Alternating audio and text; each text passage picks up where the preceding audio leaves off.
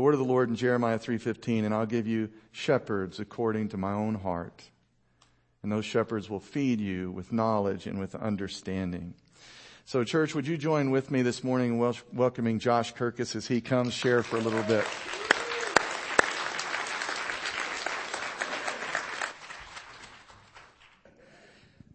Thank you guys for welcoming me. I am a father of 5 children, and well, they're not all children anymore, but some of them are grown up. So first of all, I'd like to recognize a few people that have helped me in my journey since I've been here at Grace. I want to thank you, Steve, for walking with me over the last 2 to 3 years and welcoming me into this family and taking care of me, helping me get from, a defeated a guy to a champion in Christ. And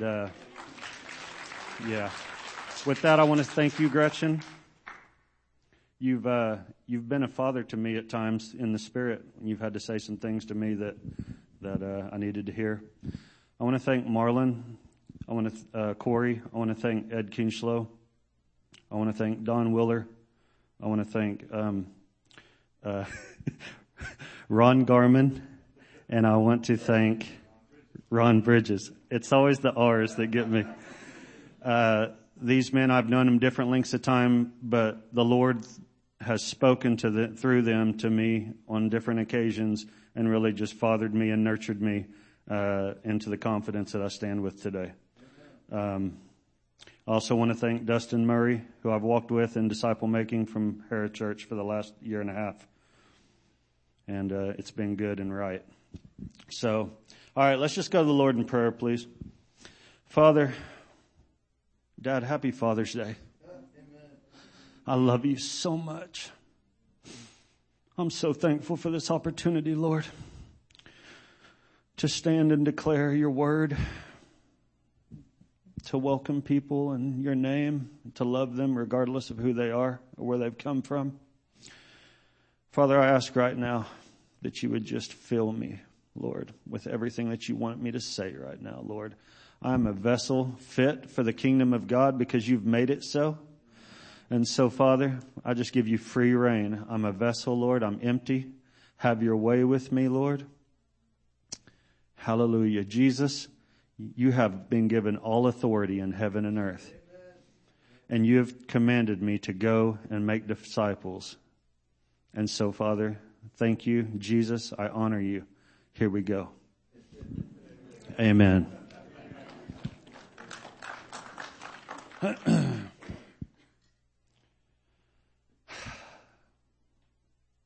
Yeah, this is right. This is good. You see, every single one of us are going to be put on display, and we always are. From the time we wake up in the morning till the time we go to bed, the Lord wants to shine his light through us. And so we all have different ways of arriving in God's place, and into his family. Some of us he fished out of horrible situations, and some of us were doing all right, but he come along and said, you don't know what you're doing. Come on over here and let me show you. So however we got here, let's just get one thing straight, that we're all family right now. All right. So I'm going to do my best to get through some of these slides. Let's just roll with it. I'm going to loosen up as we go.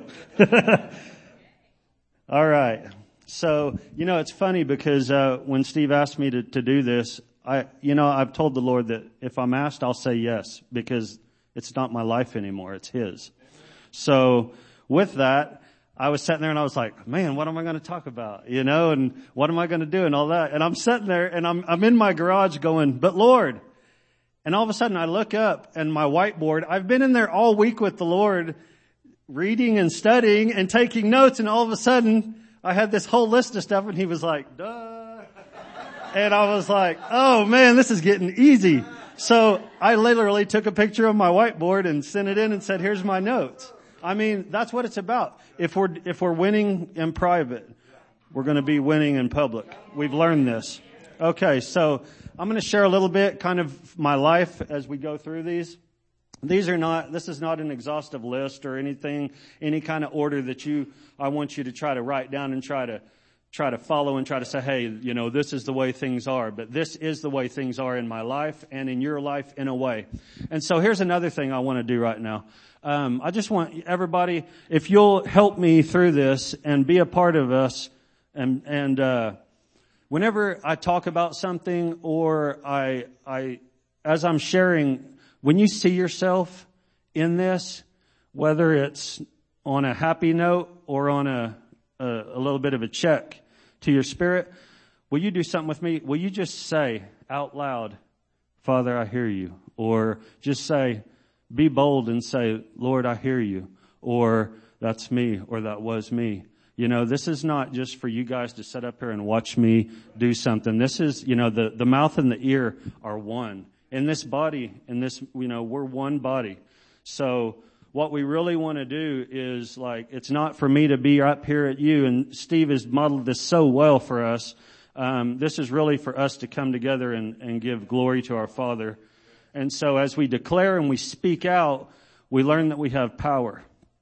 So, adopted sons of God, we are chosen in love. That chosen in love is the absolute truth. So in His love, we've found a family. In His love, we've found acceptance. We've found everything. So when the Lord found me, I prepared my children for this because they didn't even know a lot of things about me. But when He found me, I was in a dark place doing all the wrong things. And yeah, yes, this is getting easier. Thank you. Okay, so when He fished me out, I had no idea. It just blindsided me.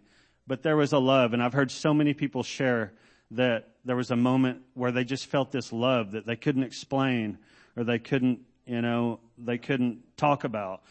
And so that's kind of what happened to me, and then, all right. And then He gave me a song at that point. Well, a little bit later, a couple of years later. You guys have no idea how many times He's fished me out. All right. So let's see here. But the first thing that happened after I got adopted and I was filled with His Spirit and I walked away from a drug addiction that I could not beat. Oh yeah, I can't read it there. It's too small. Here we go. We are able to see our whole crooked life. When the Holy Spirit shows us something, He's able to show us, so much. He can show us in one moment, past, present, and future, if He chooses to do that. So, in my experience, the axe was laid to the root of my earthy Adamic family tree. So what happened for me was I came from a family lineage from Adam that was full of everything that was opposed to God. And so I actually had a grandpa that died in prison in his 30s because he chose a life of crime. And that's where he ended up. And then there were some health issues that happened, I guess, and he didn't come out of prison. My grandpa on the other side died of a heart attack at age 49, and he would not step foot in a church as far as I'm told. I know nothing about either one of them, really. And on our family tree, everybody died off, and then it got to me, and everybody's word over to me, to my parents, was, y'all are going to find him dead. You're going to find him dead. Well, here I am. I'm not dead. I'm alive. And it's because Jesus Christ came in and He said, no, this is going to continue, but only in the Spirit. So every one of us, the axe has been laid to the root. Let's just read it. And even now the axe is laid to the root of the trees. Therefore, every tree which does not bear fruit is cut down and thrown into the fire. Well, praise God that our earthly lineage can be cut down, but we can live forever in the Spirit. And it's real and it's right and it's true. And the evidence of it is new life. So, I once was dead and now I'm alive. I once was controlled by the world. I'm now set free as a child of God. Proof. Okay. The next thing, hey, I thought you said this thing moved. Okay. The next thing is Jesus he became my king. I desired total submission to him. Didn't really know what that meant, but I wanted it. And so in John 1:12 it says, but as many as received him, to them he gave the right to become children of God, to those who believe in his name. So you guys, what happened here was something faltered though. Because whenever I got enlightened and I got brought to life by the Spirit, what I did was I was spiritually adopted, but I was still trying to become my father's son, my natural father's son. His name was Bob. And some people know him, and if you knew me before, you knew that me and my dad were hand in hand. You didn't ask me, you didn't talk to my dad without talking about me, and you didn't talk to me without talking about my dad. And we were a concrete family, and that's who we were. And I was such a selfish son, the prodigal, that I left a lot of things in my path of destruction. And one thing I did was I left my position as a son to my family.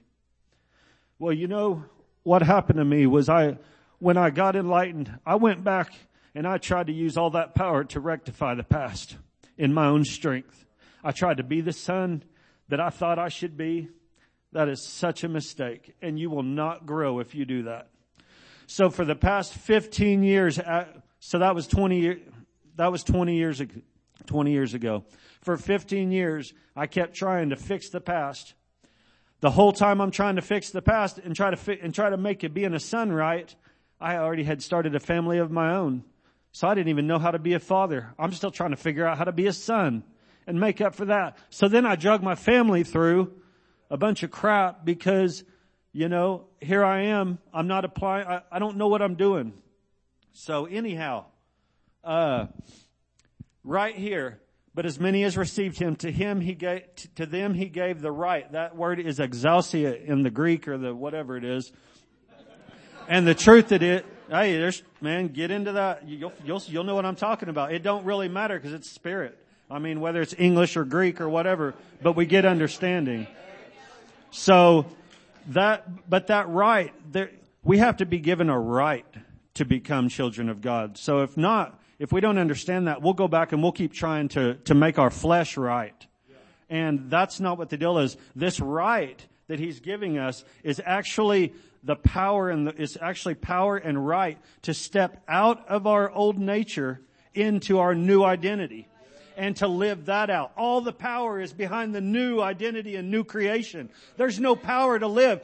So I go back over here and I keep trying to relive and become Bob's son and make up for it and go show myself to all the people that looked at Bob and said, man, look at that son of Bob's. And I tried to stand strong and be this big concrete guy and all this, and it was dead. The axe had been laid to the root of it when he saved me. So I kept going back and trying to pick it up, and there was no power in it. Eventually I burned out. That's what happened. So anyways, now, after 15 years later and losing my father in 2006, I never did make up for that. But let me tell you a story. So my father, I was getting on a plane to go to rehab, in a drug rehab in Florida in 2006. I was broken. I had a child. I was married. I was losing it. And whenever I went to get on the plane, I turned around to say goodbye to my father, and he looked at me with the most intense, ferocious pride I have ever seen. And I dropped my head, and I could not, and I did not know what was happening at the time. But he just looked at me like I had been the best son ever. I went to rehab, and before I got back out of rehab and home, my father died. I never got to see him again. But you know what? That was Jesus Christ and my Father looking at me before I ever put this thing on, before I ever walked it out. He was proud of me. He already saw it. Happy Father's Day in heaven, Bob.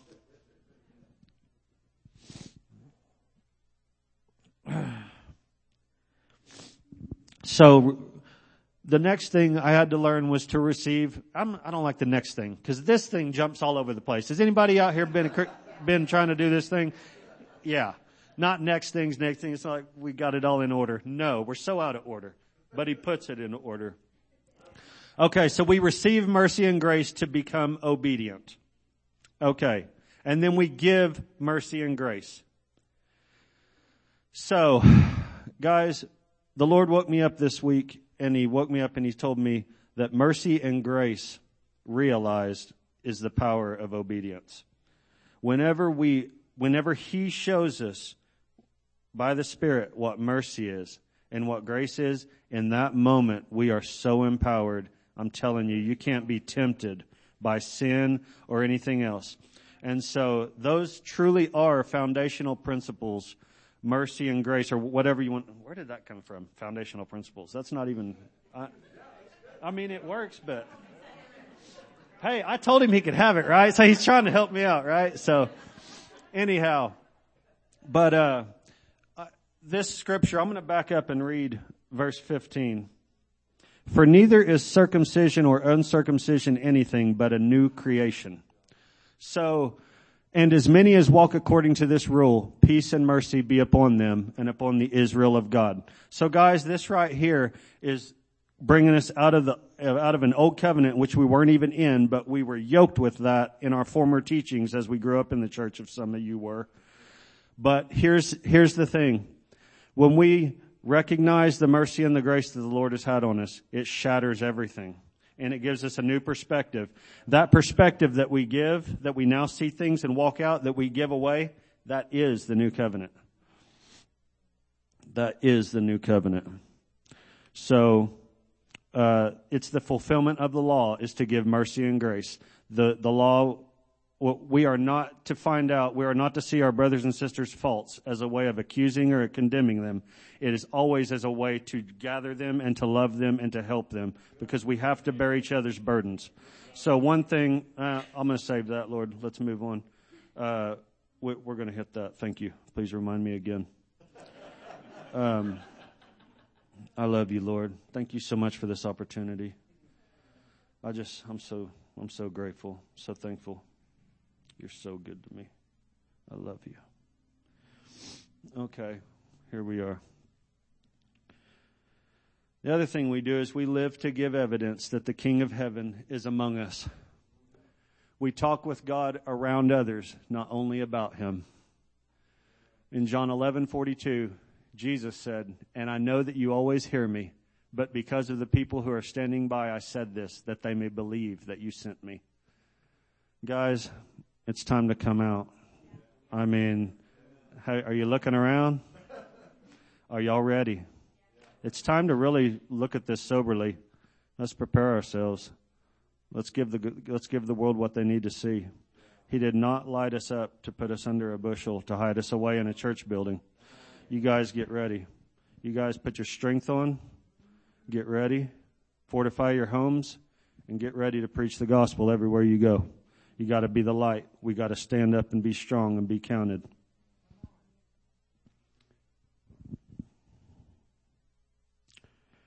Okay, stop acting.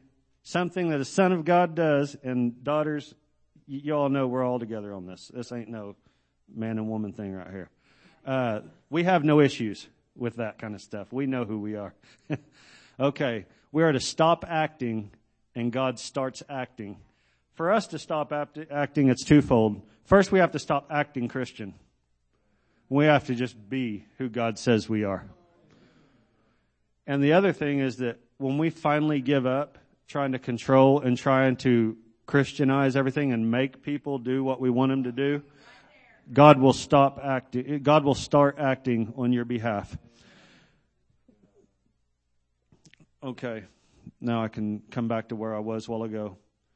I'd like to address the fathers and the families in the room. Also, the blended families in the room. I have a stepson. His name is Brandon. He's 25 years old. They're also of the Latino descent, and so we have a blended family and a bicultural family. And so, what I want you to know, and what I want to exhort you and tell you, is that if you have a home where there's a blended situation, or even your own family, you have to see where the battle lies. The battle lies in your understanding, not in their behavior. Okay? If you're going to try to make them fit your idea of what things should be, you're going to do a lot of damage. And if you don't learn to love them first, and if you don't cry out, and if you don't demand that God change you, you will not see victory and forgiveness and love in your home. You'll see division, strife, and the kids will take it on their own, and they'll walk around not knowing who they are. They'll walk around rejected and hurt. But let me tell you, if you will drop and you will give God everything, I don't care if you miss work. If the time comes upon you and you know that you need God and you need Him in your home, you throw off everything and you get on your face with the Father and you cry out and you do not stop crying. I don't care if you're in there for 8 hours, 12 hours. I don't care what's going on. You cry out because God will answer. And when you pray for them, do not pray for them to try to shape up to what you think or what you see. You pray that God would have His way in their hearts and that He would raise them up to be the people they are destined to be. I forgot Rod Caldwell. Thank you, Rod. Happy Father's Day. This man got me from the death of my father to Grace Church when I had no one. He spoke life into me to keep me alive.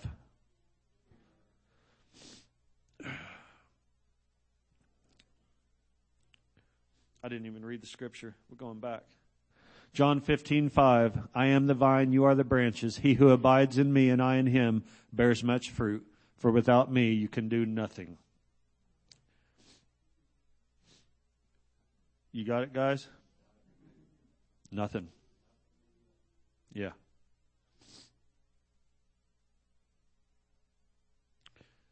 Sons of God. Adopted sons of God enrich unity in the family. They no longer view others as enemies. We kind of touched on that. John 13:35, by this all will know that you are my disciples if you have love for one another. Man, it's hard, but it's simple. We can do this. We can do this. And then lastly, it becomes all about people. Adopted sons of God are peacemakers. Matthew 5:9, blessed are the peacemakers, for they shall be called sons of God. We walk as He walked. He who says he abides in Him ought himself also to walk just as He walked. Thank you, Lord. Thank you for the ability, Lord. It's your excellency. Thank you, Lord. Let me look over a couple of things here. Good soil, guys. You've heard Steve say this. Good soil says, I believe it. So whatever God has spoken to your heart today, whatever it is, good soil says, I believe it and I will walk in it.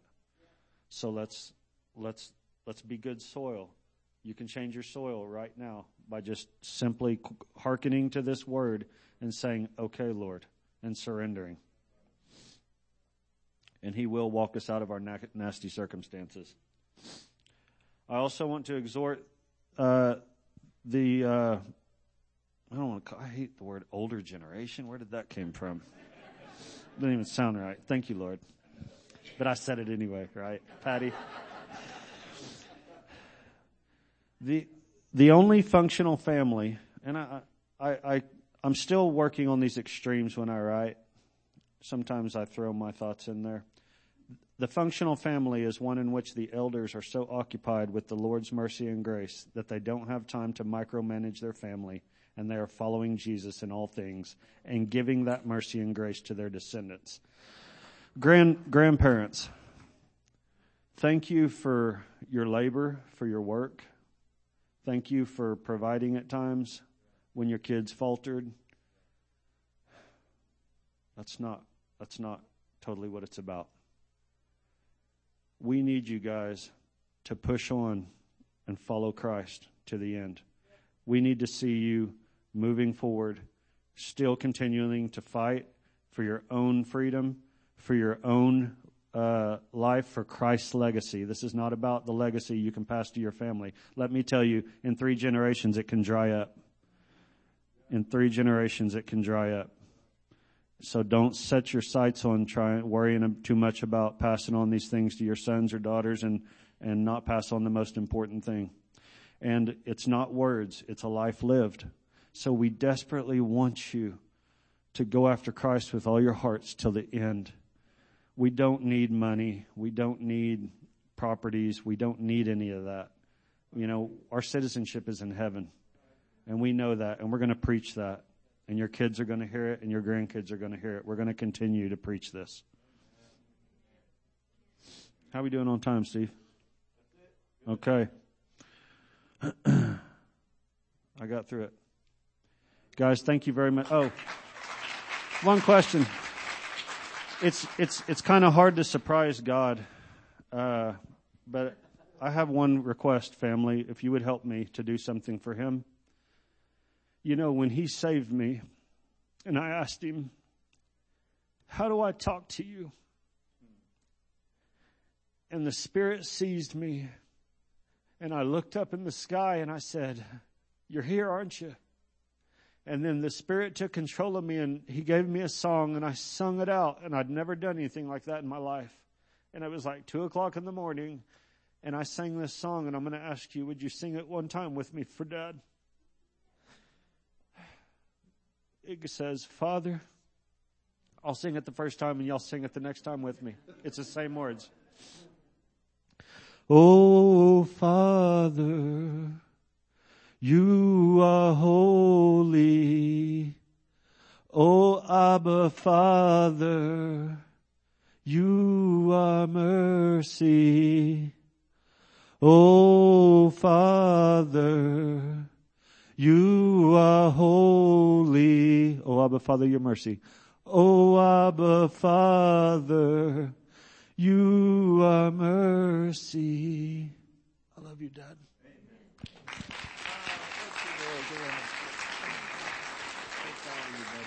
Thank you. Guys, let's welcome Matt Bacon as he comes. Come on, Matt.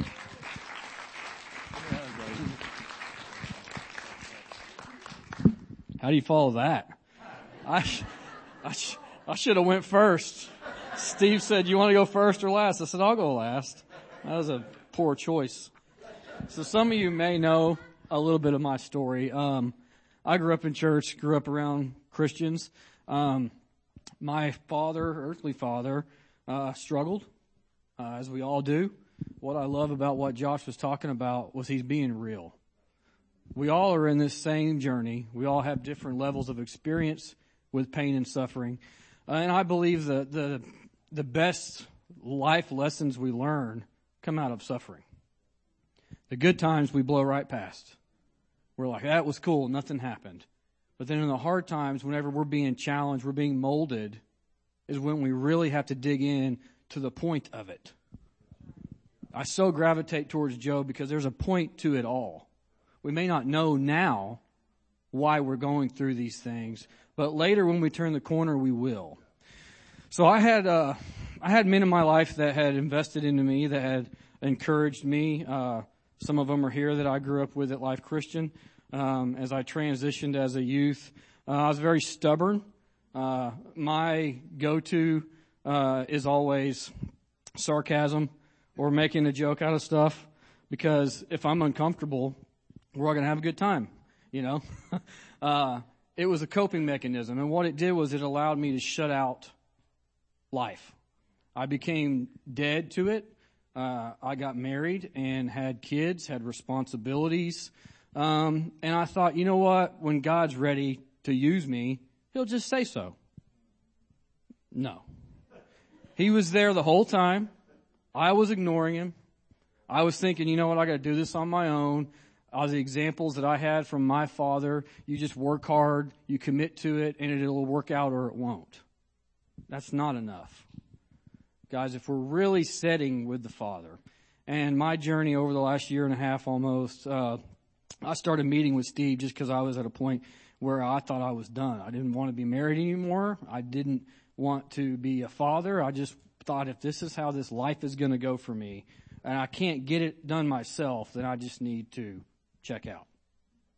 I just need to be a walking zombie and just deal with things as it dealt with them. Well, luckily there's people, Steve, our elder group, Ron, Don, guys, Ron Garman. I mean, even if I don't become an elder at this church, the knowledge and the understandings that I get from that group, I will never be able to replace.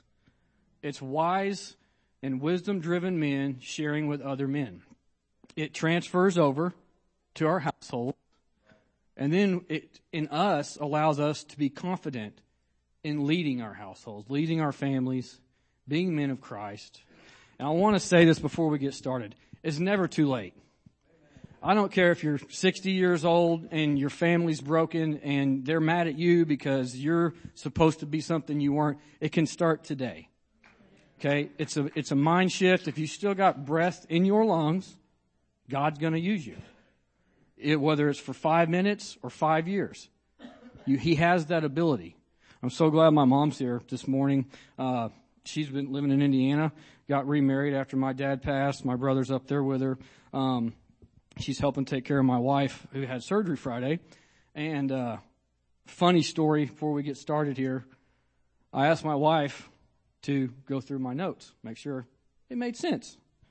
Well, she's heavily sedated from surgery Friday. I was there. I knew she had surgery Friday. I hand her my notes. I go off, practice songs for today, come back, and it looks like a first grade teacher went through with a red pen. And I was like, what happened? And so, I had a panic moment, but we're back on point. She loves me, and the best thing about it is my wife is so sensitive. She loves people. She hates letting people down. She normally would have taken it hard. But she's finding herself because I'm stepping up and being the husband that I should have been being from day one. I didn't know then what I know now. Okay? So we can see around the corner. But her reply to me was, I said, what happened? She goes, sorry. I thought, well, there you go. So what we're going to talk about this morning real quick is the Christian home. I had no idea what that meant. I have multiple Bibles in my house. I knew people that knew the Bible. I didn't spend time in it. It didn't make sense to me. The model I was following was my own demented or life-driven model. It's not going to work. As Josh pointed out this morning, I'd rather listen to him talk instead of me up here, honestly. But it doesn't work. And at some point, it will turn around and you'll have to face it. And hopefully it's not too late for you to have breath in your lungs to fix it. God's biggest thing he's ever shown me today is just love for people. I thought if I couldn't do it myself, I didn't need people. I was self-driven. It's selfishness, pride. But if I can't fix it, who could? Well, God could fix it. And he did it through just allowing him to do it, if that makes sense. So we're going to start here. Colossians 3:18. Wives, submit to your husbands as it is fitting to the Lord. 3:19, husbands, love your wives and do not be harsh with them. How many of you in here know what harsh means? Okay. It's a real thing. And I was told from day one, I don't like your tone. My tone, it's my voice. But what you don't realize is your tone can really affect people around you. The look on your face can really affect people around you. And until you're aware of your harshness, you're killing things around you and in yourself. 3:20, children, obey your parents in everything, for this pleases the Lord. You kids in here, take notes. Okay, I should have got this long ago. We're starting early here. And then what we're going to talk about this morning briefly, the part that really gets to me is Colossians 3:21, fathers, do not provoke your children lest they become discouraged. Provoke, that's a broad term. Sometimes we don't even realize the last year and a half I've been changing my life, my lifestyle, my home, household. I'm paying attention to things that I had already instilled in my kids that were provoking them to fail. That I didn't realize I was cutting them off early. I wasn't letting them be who God wants them to be. I was trying to do what Josh said and trying to conform them to me. You need to meet my standards, even though I don't know what they are. And tomorrow I might wake up and they'll be different. That's impossible. It's unhealthy for all of us. So, we'll go back here to 18. It says, dad is the head of the family. The text says in verse 19, wives, submit to your husbands. So, if children are to be obedient to mom, and mom is to submit to dad, then there is a heavy responsibility on dad to lead the family, and to lead not in a way that's harsh with his wife, and not discourage his children. So dad's call is not to discourage his children, and is part of a larger mission of the husband and his fatherly responsibilities rather than his right and there's right, because the reality is it's a privilege to be a husband and a father. It's not your right.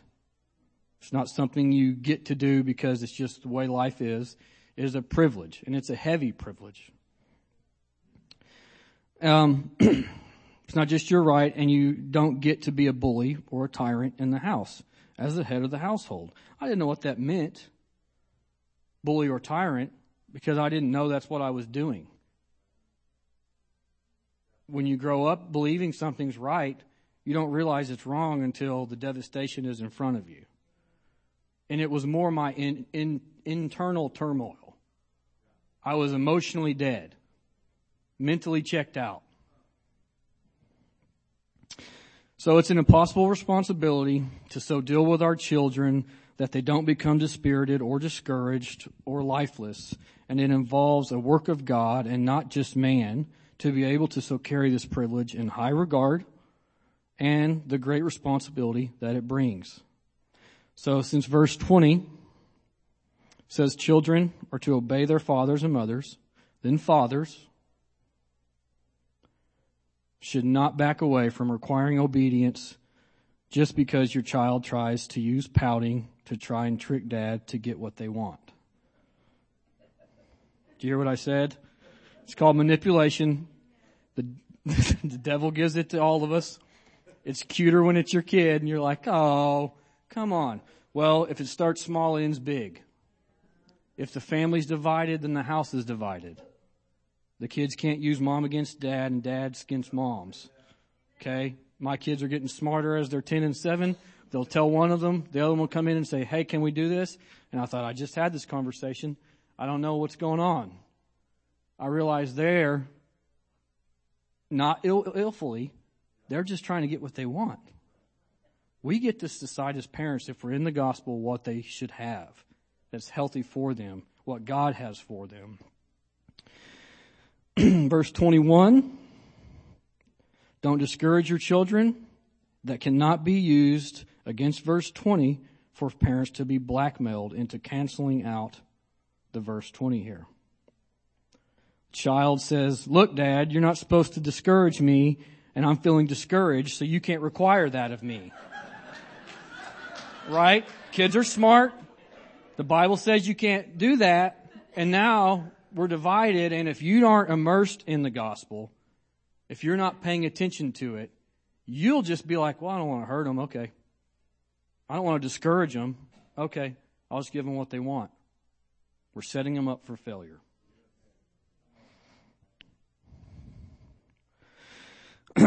Okay, where do I get off here? So what verse 21 to me is saying is there is a wrong or counterproductive way to require obedience from our children that only discourages them.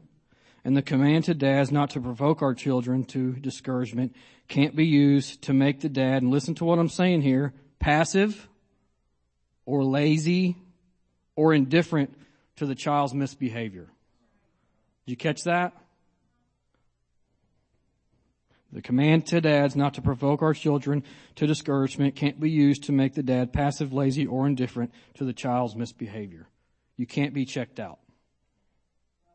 Kids need leadership. Your wife, your household needs leadership. It's coming down to you.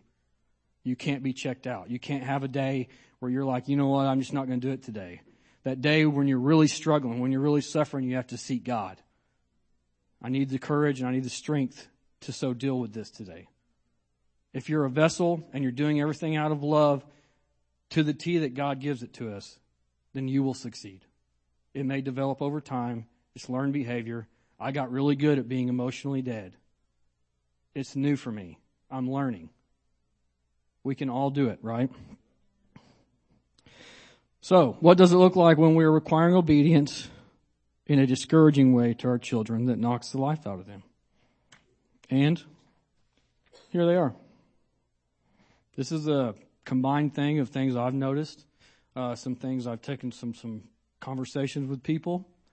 So don't try to get obedience by nagging. As I have taken a seat in my household as the head of the house, I pay attention to what's going on, conversations in my house, and how do we diffuse these conversations without this escalating to get out of control where mom might be mad at dad now or you're not helping. How can I be a helpmate to my mate? So the word nagging was invented because there is such a thing as repetitive demand that is really annoying. And when they are demanding, like, I've heard you say that 3 times now, I'm doing it in the time frame you gave me. You don't have to keep telling me to do it. We've all been there. I've caught myself with my daughter mainly. Clean your room. Should the spear come back? Is your room clean? Yep. I'll go back in there. It's not clean. Well, now I'm playing games. Instead, I should have been in there saying, this is what I expect of you. This is how I want to help you. Right? Nagging is not going to work. Don't try to get obedience by demanding. That's where I grew up. I spent a lot of time with my dad, a lot of times away from my mom. She couldn't protect me from things she wasn't around to protect me from. My dad was a demander. So don't be the dad that only demands and never has a conversation with the child or never encourages the child, never celebrates success with the child or explains in a calm way so that it's more instructive to the child. All the child will ever hear is do, demand, demand, demand. We have to make our requirements part of the fabric of a richer communication with the child so that they know that we are more than a demander. Make sense? The next one, don't try to get obedience by setting the tone where every requirement sounds angry. Whew, the tone. I don't like your tone where every requirement sounds angry.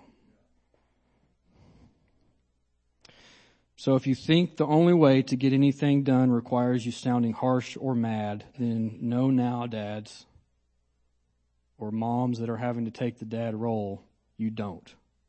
It's counterproductive and it's discouraging to be demanding so much so where they feel like they can never win. Next one, don't try to get obedience by, I already did that one. Don't try to get obedience by always using blows. A slap-happy dad. This one is sensitive because there's a conflict these days with getting onto our children or not. Okay, there's a difference between a well-thought-out, planned spanking for the child's misbehavior.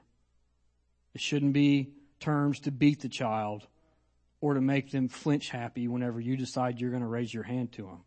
They have to know, I don't spank my kids a lot, thank goodness, and it's because I've changed the tone in my house.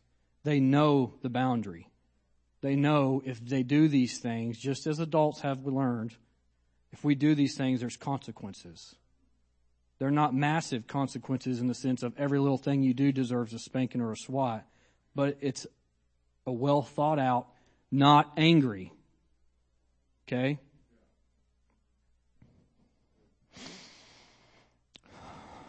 The fifth one, don't try to get obedience by embarrassing the child.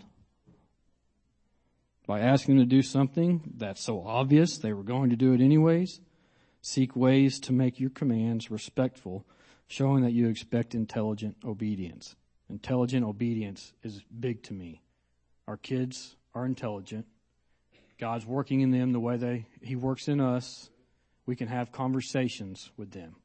We can teach them what we are wanting of them, right?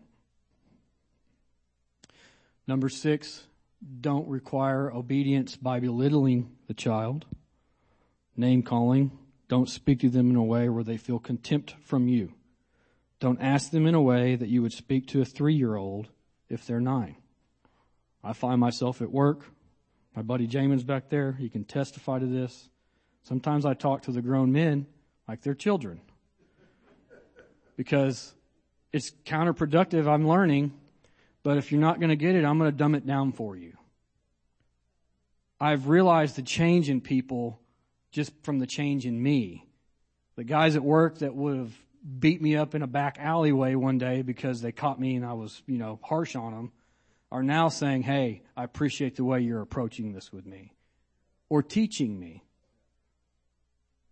We have to be the calm in the storm. We can't be the chaos. Right? Does that make sense? Don't demand things that are impossible for them to do at their age.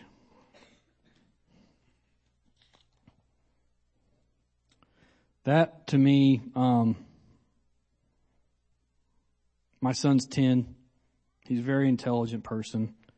It's too much so. I lean on him way too much. I put him in unnecessary places where he's going to get hurt because I put his intelligence over his experience. I hear you talk. I see you do things. Well, that means you're here. And then when he fails, it's a tremendous letdown to me and him. Every son wants to please their father. I can't have unrealistic expectations for him because he's 10, but he acts like a 15-year-old. Does that make sense? I have to remember that he's 10. One of the best things I was told was from my neighbor that was watching Raylan mow our yard. He said, just don't burn him out. And at the time I thought, okay, what does that mean? Well, just because you can do something doesn't mean you should be doing it. There's limitations to all of this. And lastly, don't try to get obedience without creating an atmosphere of gospel forgiveness. This is important because if we don't teach our children why Jesus died on the cross, they know they've sinned. They know they've done wrong. They know these things already. We have to instill in them that they are forgiven. They are children of God. They're not just my child. So that they learn how to cope with the mental warfare side of it that we don't get to hear in them. We may see it, but we're all subject to this warfare. Okay, I fought with it for a lot longer than I should have, and I didn't realize that people in my house were fighting with it too. If we don't teach gospel forgiveness, we don't teach them that Jesus has paid the price so that they have a relief and a way to cope with life and the mental and emotional side of it, then we're setting them up for failure. So without this, the child doesn't know what to do with their own sins that they know they commit. Every child knows they do bad things, so then every command from us as their parent starts to feel like a digging of a deeper hole of guilt. Without a pattern of confession and forgiveness, the child will potentially become secretive and deceitful. If I can't get it right by them, then I'm going to keep it to myself, and I'm going to find ways around it. That's when we get blindsided as parents of, well, I had no idea this was going on, because you weren't paying attention. You weren't connected to the vine. You weren't listening, and you weren't attentive to what's going on in your household. So dads and moms, we must speak the gospel. We must teach the gospel so our children know and learn how the blood of Jesus gives forgiveness and life and relief. We must embody the gospel in our own confession of sin as models to them as parents.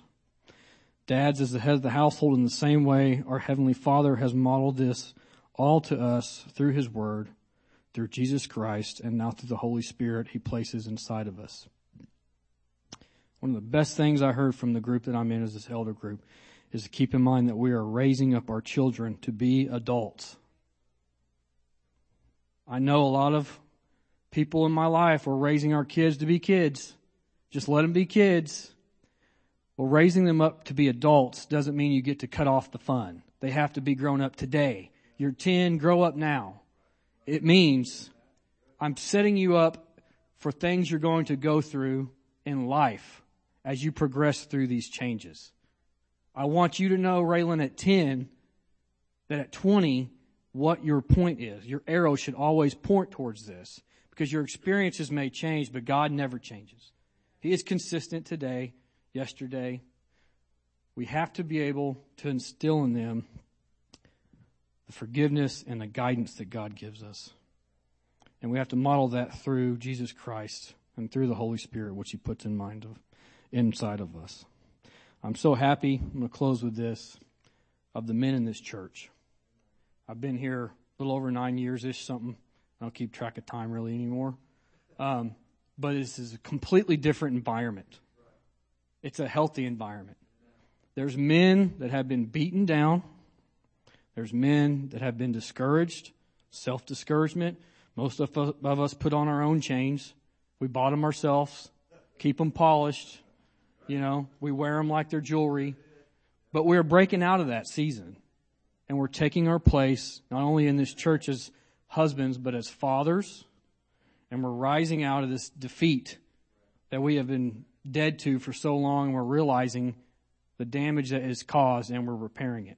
We're starting in our households, which bleeds over to this church, which will bleed into the community. Please be encouraged. If you feel like today has really just beat you down, you can change today. What people don't know about you or do know about you, that is dead and gone. You can start new today. If you need to repair relationships, repair conversations, or just clear the air with people, do it out of love first. Do it with Jesus. And you can't go wrong with this. Even if the other person is dead to this, it'll plant the seed that you're making a conscious effort to be different. You're trying to be the father, the husband, the friend that you should have been. So take heart, dads and future dads, moms, future moms, single parents, widowed parents. God's word is sufficient, and if we embody it and speak it and teach it, we can overcome the strongholds of our common enemy and give God the glory for our children and our spouses. Thank you, guys. I love you all. Be encouraged today. Amen. Wow. Give me a hug, man. Love you, man. Wow. Musicians, go ahead and come join Matt here on the stage. So that's some rich teaching. Amen. Matt and Josh both. As I was sitting there, I was reminded, I want to leave you with this. It's Galatians chapter 6. I was reminded of this morning. I think the Holy Spirit kept having Matt come back to, hey, maybe it hadn't been what you wanted it to be, but you can start today. You really can start today. If you don't like the harvest that you have in your home, and I'm talking about whether you're a single parent home or your blended family or your standard husband and wife home, if you don't like the harvest, just change your seed. You know, sowing and reaping is in effect, guys. If we've got a certain harvest we don't like very much, it started with seed. So we can change our seed. Galatians 6:6 says, or 6:7, do not be deceived. God is not mocked. Whatever a man sows, this he'll reap. For he who sows to his flesh, selfishness, pride, those things will of the flesh reap corruption. But if we'll sow to the Spirit, we will reap of the Spirit everlasting life, eternal life, true riches. And let us not grow weary while doing good. Amen. For in due season we will reap if we do not lose heart. Therefore, as we have opportunity, listen to this, let us do good to all. As long as we have opportunity, let us do good to all, especially to those who are of the household of faith. If you don't know where to start with an apology. If you didn't model it well in the way of righteousness and love and truth, then you're still a model. Model humility. Model repentance. Guys, I missed it. I didn't lead well. I didn't communicate well, whatever it may be, if the atmosphere of your home has been challenged. But we say this all the time. there's a place for grace in humility. Is that not what Scripture says? God opposes the proud and the independent. I got it, I'll do it. But He gives grace to the humble. So if it's found out about you, what's been found out about the rest of us, and that is that we all need Jesus, a whole bunch, then don't quit. Get up with the rest of us. Are we not proud of guys like Josh and Matt who could have checked it in a year or two ago, but they said, you know what? I'm not doing that way anymore. Amen. And that's what Matt sees with the men here. And the women too, but there's no doubt been a shift in the men over the last year. Will you stand with me? Matt, Josh, thank you guys so much. We need to definitely do this some more. Every head bowed and every eye closed. If you're here this morning, you'd say, Brother Steve, I just want God's grace upon my decision today that I'm going to change my seed. I want to shift, as Matt was even saying at the end, I want to change the atmosphere. Excuse me. Change the atmosphere and the tone of my home. If that's you this morning, whether you're a husband, wife, father, mother, if that's you, just open your hand. We're going to ask for the grace of God. We're going to sing Good, Good Father this morning because He is a good, good Father. But Lord, we open our hearts this morning to receive grace and mercy, to help in our time of need. I believe there's so many here, myself included, Lord, we just need to change our seed and what we're sowing in some areas and some attitudes. So I thank you, Holy Spirit, for the grace of Christ that's now resting upon each one. There'll be grace upon this decision, grace and power. Grace and power, just like Josh said this morning, when we come for mercy and grace, it is the empowerment that we need to walk out our obedience. We love you. In Jesus' name, everybody said, amen. Let's sing this together.